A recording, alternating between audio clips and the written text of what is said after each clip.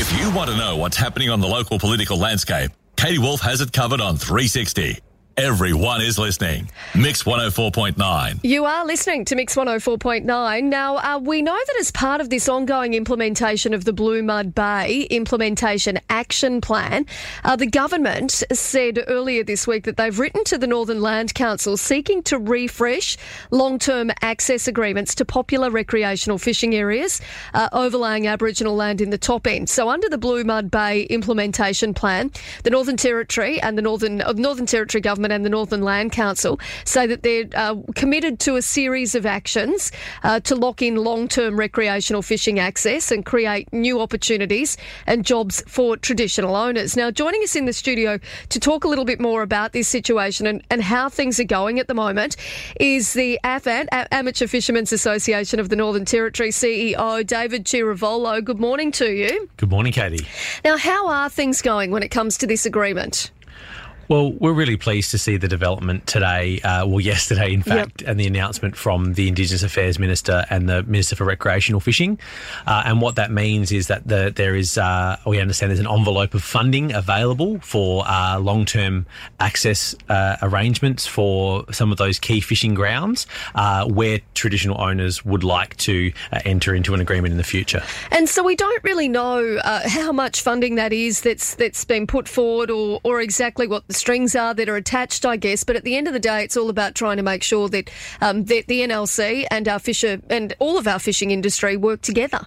So, yeah, that's exactly right. Look, there's a range of other areas across the territory that are currently covered by long-term access agreements. Yep. So places like the Daly River that are Aboriginal-owned waters, places like King Ash Bay and the MacArthur River, which again are Aboriginal-owned waters and intertidal zones. There are long-term access agreements that provide a range of benefits. It could be range of funding, it can be more direct funding, infrastructure, that kind of thing. The specific deals are between the traditional owners and the government.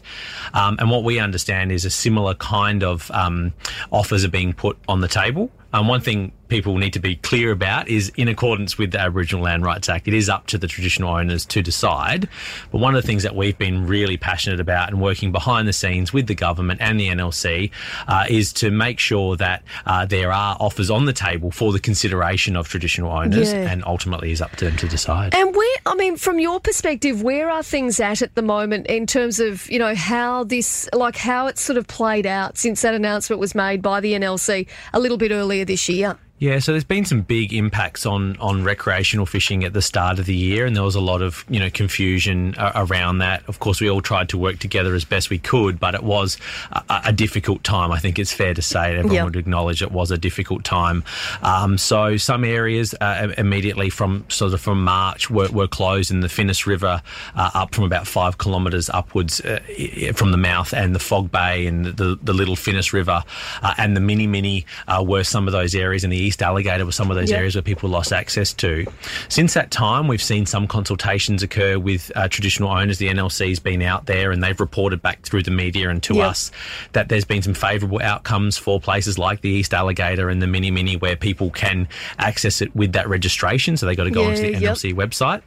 But unfortunately, from a fishing perspective, recreational fishers have not been able to access that section of the Finniss River we would normally be able to access.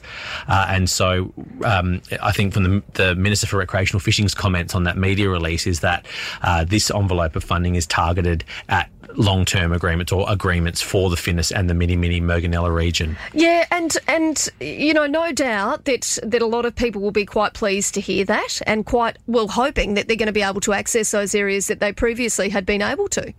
Well, look, we certainly hope that, and, we certainly advocate for that. We are always respectful of the fact that it is a decision for the traditional owners, but we think there can be some real benefits here, funding for rangers to be on the water to help care for country. But we've also been putting our best foot forward, corresponding with the NLC. There are areas like the Daly River have codes of conduct. There are special bag limits in place for the conservation of barramundi. We've got AFANT runs a tagging program, which we've been doing for 20 years, and we can share that information with traditional owners. So we've put that forward as well as something that we'd be prepared to do.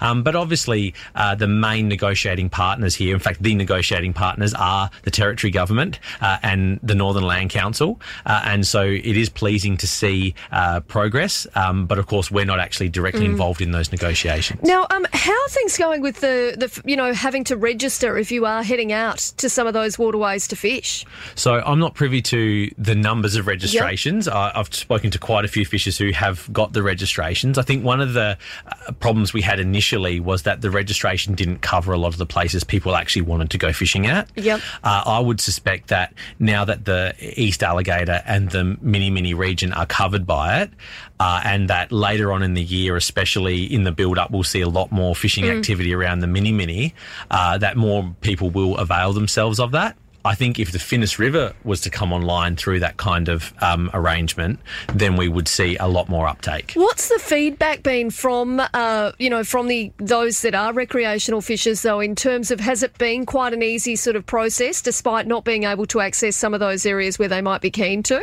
I think the process itself has been quite easy. I think communication around the areas that actually is covered by the registration is something that we're working on with the NLC to make sure it's always up to date and as crystal clear as it can be. Yeah. I've been having some conversations with Marion about how we can just really optimise that. But, overwhelmingly the feedback that we get is, and with full respect to the traditional owners who have the right to decide who comes to visit these places, Territorians are very connected to these rivers and these coastlines. They love these places. In many cases, been visiting them all their lives through multi-generations, and a lot of people feel really hurt by that loss of access. So that's probably the number one thing that we hear from people is that they are upset about that and they want to know if progress is being made, and that's why we're really hopeful that progress can be made. And I think, Katie, I'd really like to acknowledge that since the Blue Mud Bay decision in 2008, in the 12 years or more since then, by and large, most areas, traditional owners have continued to invite people to come and to visit. Yep. And so the long-term trend really has been of traditional owners sharing their country. Clearly, there's a need for more negotiations. Clearly, there's some areas that are out of bounds now that weren't out of bounds until very recently, and really hoping there is opportunity for positive progress here. Yeah, what do you reckon changed? Did something sort of change that you guys are aware of, to mean that you wouldn't be able to go to those areas that you had previously been able to? Was there something that had upset the traditional owners from your perspective? I think it's important that I don't try to put words in other people's mouths or speak for traditional owners. But, I think anyone could imagine that if they were involved in a negotiation that they hadn't seen an outcome for 12 years, you could imagine why someone might want to change tact in their negotiating approach. Now, I'm not saying that's what's happened, but clearly there is a need for the government to put its best foot forward.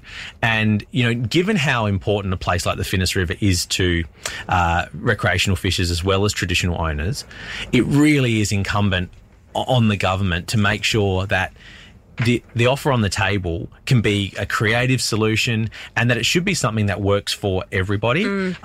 In all the things that I've heard, I don't think I've heard anything that would be sort of insurmountable in terms of, if traditional owners want more involvement in management or want to be able to care for country better or want to know better about what's happening on the river in terms of visitation.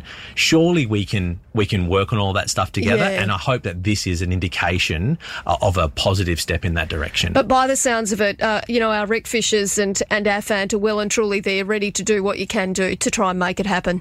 Yeah, absolutely, and also open to hear what more we can do.